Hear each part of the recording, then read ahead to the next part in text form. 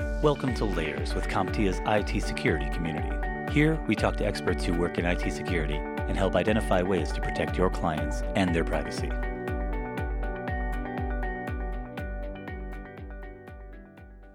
Hi, this is Kathleen Martin, and I am a community manager here at CompTIA.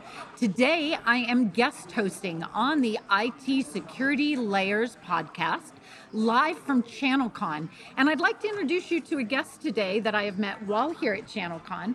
Could you go ahead and introduce yourself and tell me what your company does? Sure, Kathleen, thanks. I'm Dave Watts. I'm the Chief Financial Officer with INSOC. We have a product that is strictly sold through the channel. We empower MSPs to improve the security of their clients' networks. Easiest way to explain it is kind of an analogy, and that is, imagine an alarm system for your home that is going to detect if someone's trying to get in your home or if someone has already gotten into your home and what they're doing. We do the same thing for businesses' networks, including wherever their data is stored. It could be on their local network, it could be in Azure, AWS, or even Office 365. Wow, so it's not only taking care of the devices I own, but it's protecting the data that I'm storing, correct? Correct, yes. Terrific. And you were telling me just a little bit about how your company is very selective as to who you sell to, Right. correct? Correct. We only sell to MSPs. We want to empower them to be able to compete with MSSPs, and we want to only sell through the channel. We're never going to be in competition with the MSP, and in fact, we try to educate the MSPs that are trying to start with security practices. All right. So I've read a little bit about your product, and we've kind of talked about it a little, and I think the part that really got me started is looking at our conversation we had here at ChannelCon with Eric O'Neill as a guest speaker yesterday, and he said there are no hackers, only spies. And you and I talked about this just a little bit. What is your thought about hackers versus spies and how they're coming after our data and information? Yeah, I think it's no longer war games with somebody attacking you from their bedroom, the teenager from their bedroom. Instead, it is professional criminals now. They're gaining access to your network. It's organized crime. So you have some criminals who are going to basically get in, and all they're trying to do is establish access into your network. Then they're going to sell that to someone else, and then they're going to come in and commit the crimes. But the average dwell time, which is a fancy way of saying how long someone's lurking inside your network and doing reconnaissance, is about 270 plus days. That's creepy. There's no part of me that is not a little freaked out to know that somebody would be spending just about a year inside of my network, my system, my servers, taking a peek around that I might not know about. Not even just taking a peek, but they're setting it up to where they'll have like the perfect time to commit whatever crime it is they're going to do. And so let's say it's ransomware, they're gonna actually be disabling your backups ahead of time, or making sure the backup jobs run, but they're not backing up, they're only backing up a small piece of information instead of everything you thought you were backing up. Holy cow. Now, can you share with me an example where you've seen this or something that's come out of this? Sure. So an example is we have a client who's a client of ours now. They were not, it's an important distinction, not at the time this happened, and it's a CPA firm, 15-person CPA firm. So that's a pretty, small firm. A lot of small firms think that this kind of stuff, cybercrime is not going to really happen to them, or they don't really have anything worth stealing. So what happened with this CPA firm, the managing partner, leaves after April 15th to go on vacation. He gets a phone call on the beach from his other partner and says, "We've been hacked." And he goes, "What do you mean?" So what had happened was someone had been in their network for months. They had access to the managing partner's login information, to the network, to his email, everything. They knew when he was going on vacation. They knew when he was going to be gone. And what they did was they had logged in to the network, and then they had duplicated all of their clients in their tax accounting prep software. And then what they had done is they actually ran a report for everyone that had filed tax extensions. All right, so that means they haven't done a full return.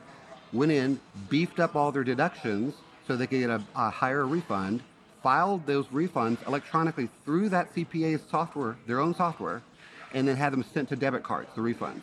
Okay? And so then what they did was, and they had done all this they had duplicated those accounts first because the notifications are tied to the account. Mm-hmm. And then they went in and deleted the duplicate accounts they had done the returns on so that the CPA wouldn't get any notifications.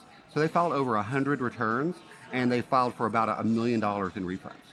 Amazing. And scary. I mean, really scary when you think about the theft and the loss to those individual taxpayers. But what is the loss to an average business when something like this occurs? I know they're not all CPAs. Right. I know with them specifically, they spent several $100,000 on just the notifications. So one of the things that's often overlooked is if you have a breach and it affects X number of people, every state's a little different on what that threshold is. But because they had like a lot of investors and partnerships, real estate partnerships, so they had to notify in all 50 states. Okay, Oh, wow. you have to have an attorney do that for you. That's not something you do yourself.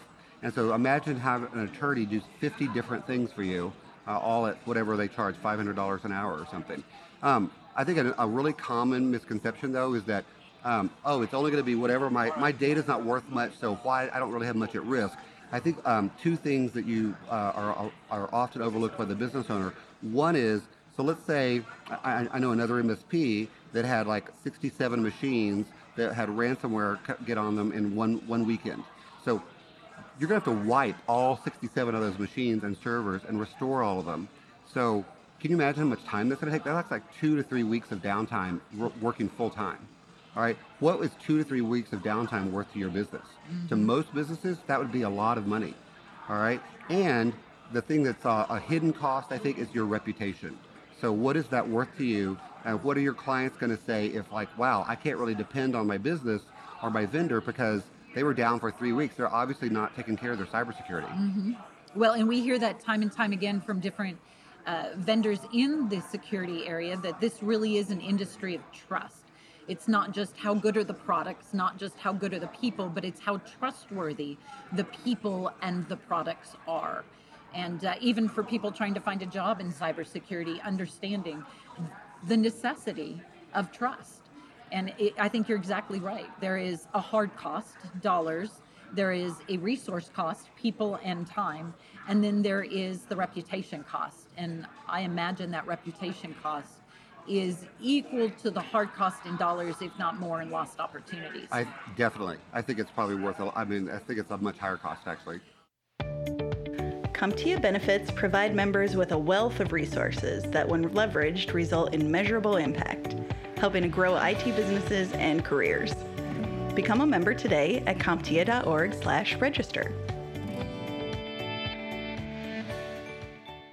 So explain to me a little bit, because I know your product is listed as AI-driven detection. So what is your artificial intelligence doing in the background? I mean, is that like Robbie the robot is protecting my security or pretty my much. data? It's easier to explain if I talk about a little bit about how the traditional alerting works. Every device on a network talks in what we call logs, syslogs. Mm-hmm. All right, so they're all spitting out information. Here's what's happening. Here's what's happening. Here's what's happening. And there's hundreds of logs per minute. All right, and that for each device, multiply that times, even a small firm with 20 people is going to have probably 100 devices on its network. So imagine 100 times that of those hundreds of logs per minute, just a lot of data, raw data. So traditional alerting might be, someone is trying to do, I see one piece of, someone's trying to do something on a particular machine.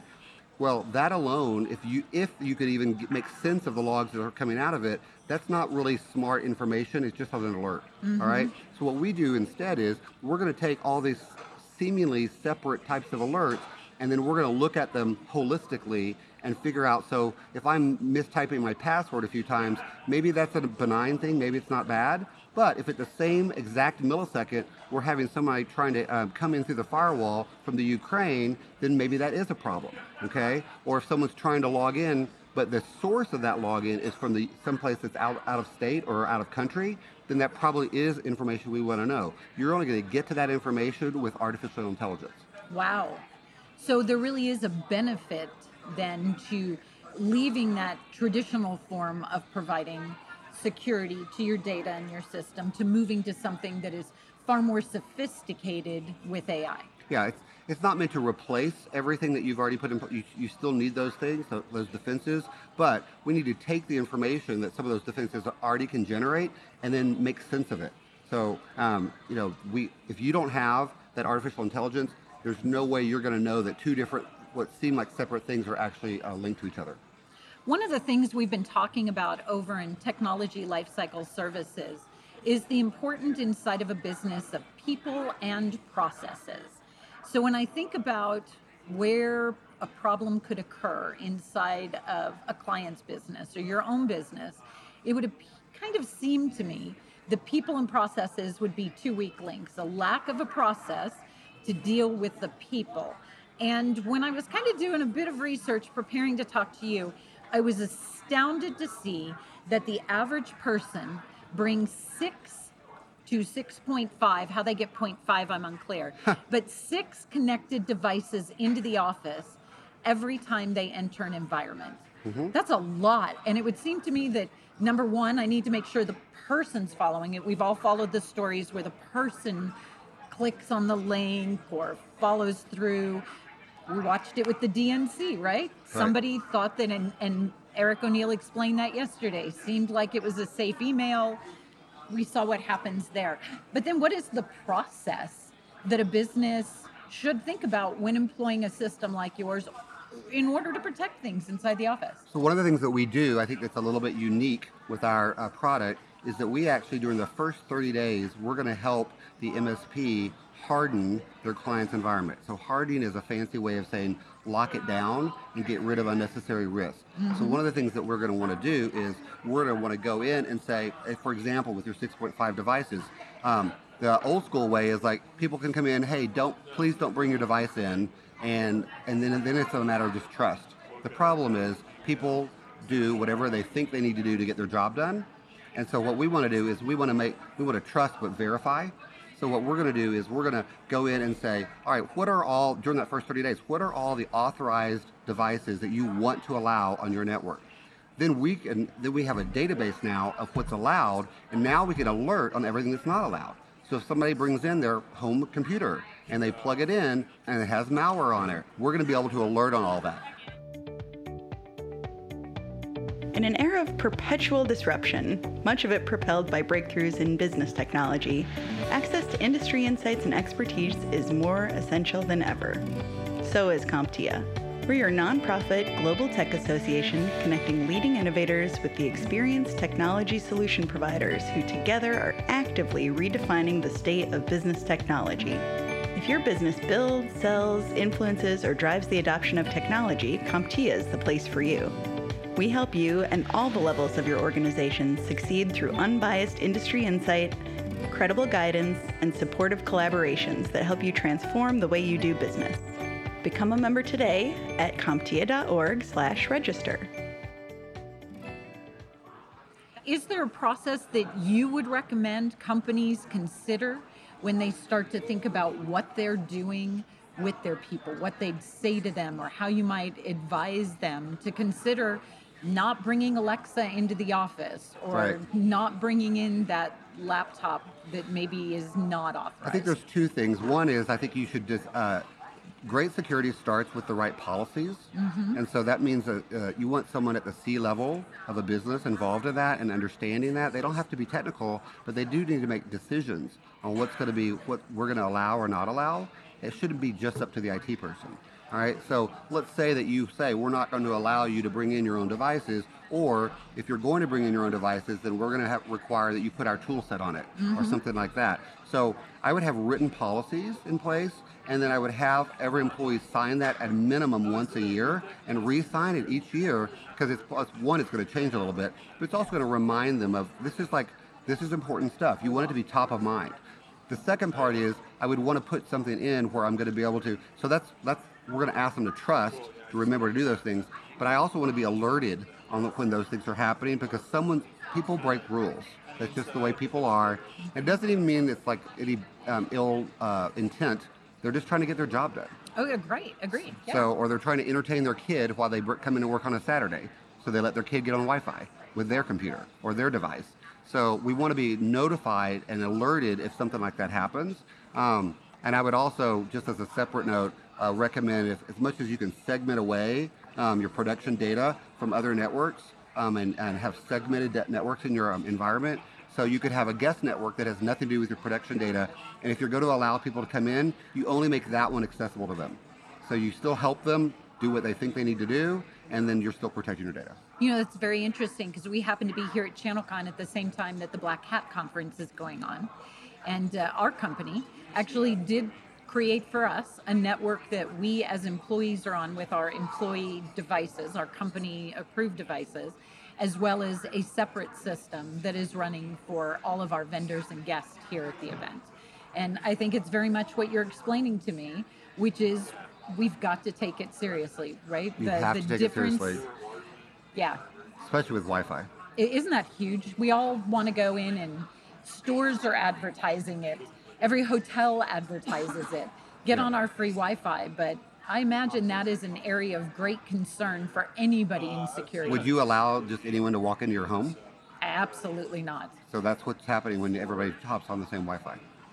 Oh, that's so scary to think about. So if I was thinking just how to wrap this up, what might be your 2 things for people to consider? If you were going to leave them with 2 messages, maybe not just related to your product, but related to security in general, what would you share with those MSPs to think about? Well, one thing is the world has changed, and the old school method of protecting your clients is not going to cut it anymore. And yet, I've heard some MSPs say, well, I'm not a security vendor. I don't want to get this involved in it. The problem is your clients have this expectation, and they expect you to be able to do this. And who are they going to come to if they're breached? So I think you need to get ahead of it. And I don't think you can put your head in the sand anymore. And so one of the things that I try to stress to people is the old school way of protecting your client's network is all, I'm going to call it perimeter based. Mm-hmm. So it's like a fence. So your firewall is a fence around the network. The endpoint protections, maybe a fence around the server or the workstation, et cetera. That's not enough anymore. It's gotten so sophisticated. If they get past those perimeter defenses, you don't have any eyes and ears on what goes on. So imagine an alarm system at your home that only looks at the doors and the windows, and if someone gets in the house, then they can move around freely and you don't know what's happening. So it's time to be able to step up your security and have eyes and ears on what's going on inside the network and also inside wherever their data is, whether it be Office 365 or Azure or AWS, et cetera. Terrific. Well, Dave, thank you so much for taking this time with me today. It's been great to learn about you and to learn about AI-driven protection as we think about our data and our services, and to have a better understanding of some of the risk that's out there. I got to tell you, I'm going to be checking many of my backups right now to see who's been hanging out for 200 days. Kind of freaks me out just a little, but thank you for this time. Thank you, Kathleen. Thank you for listening to Layers, a podcast by CompTIA's IT security community. Subscribe to this and all the CompTIA community podcasts. Just search for CompTIA on your favorite podcast app.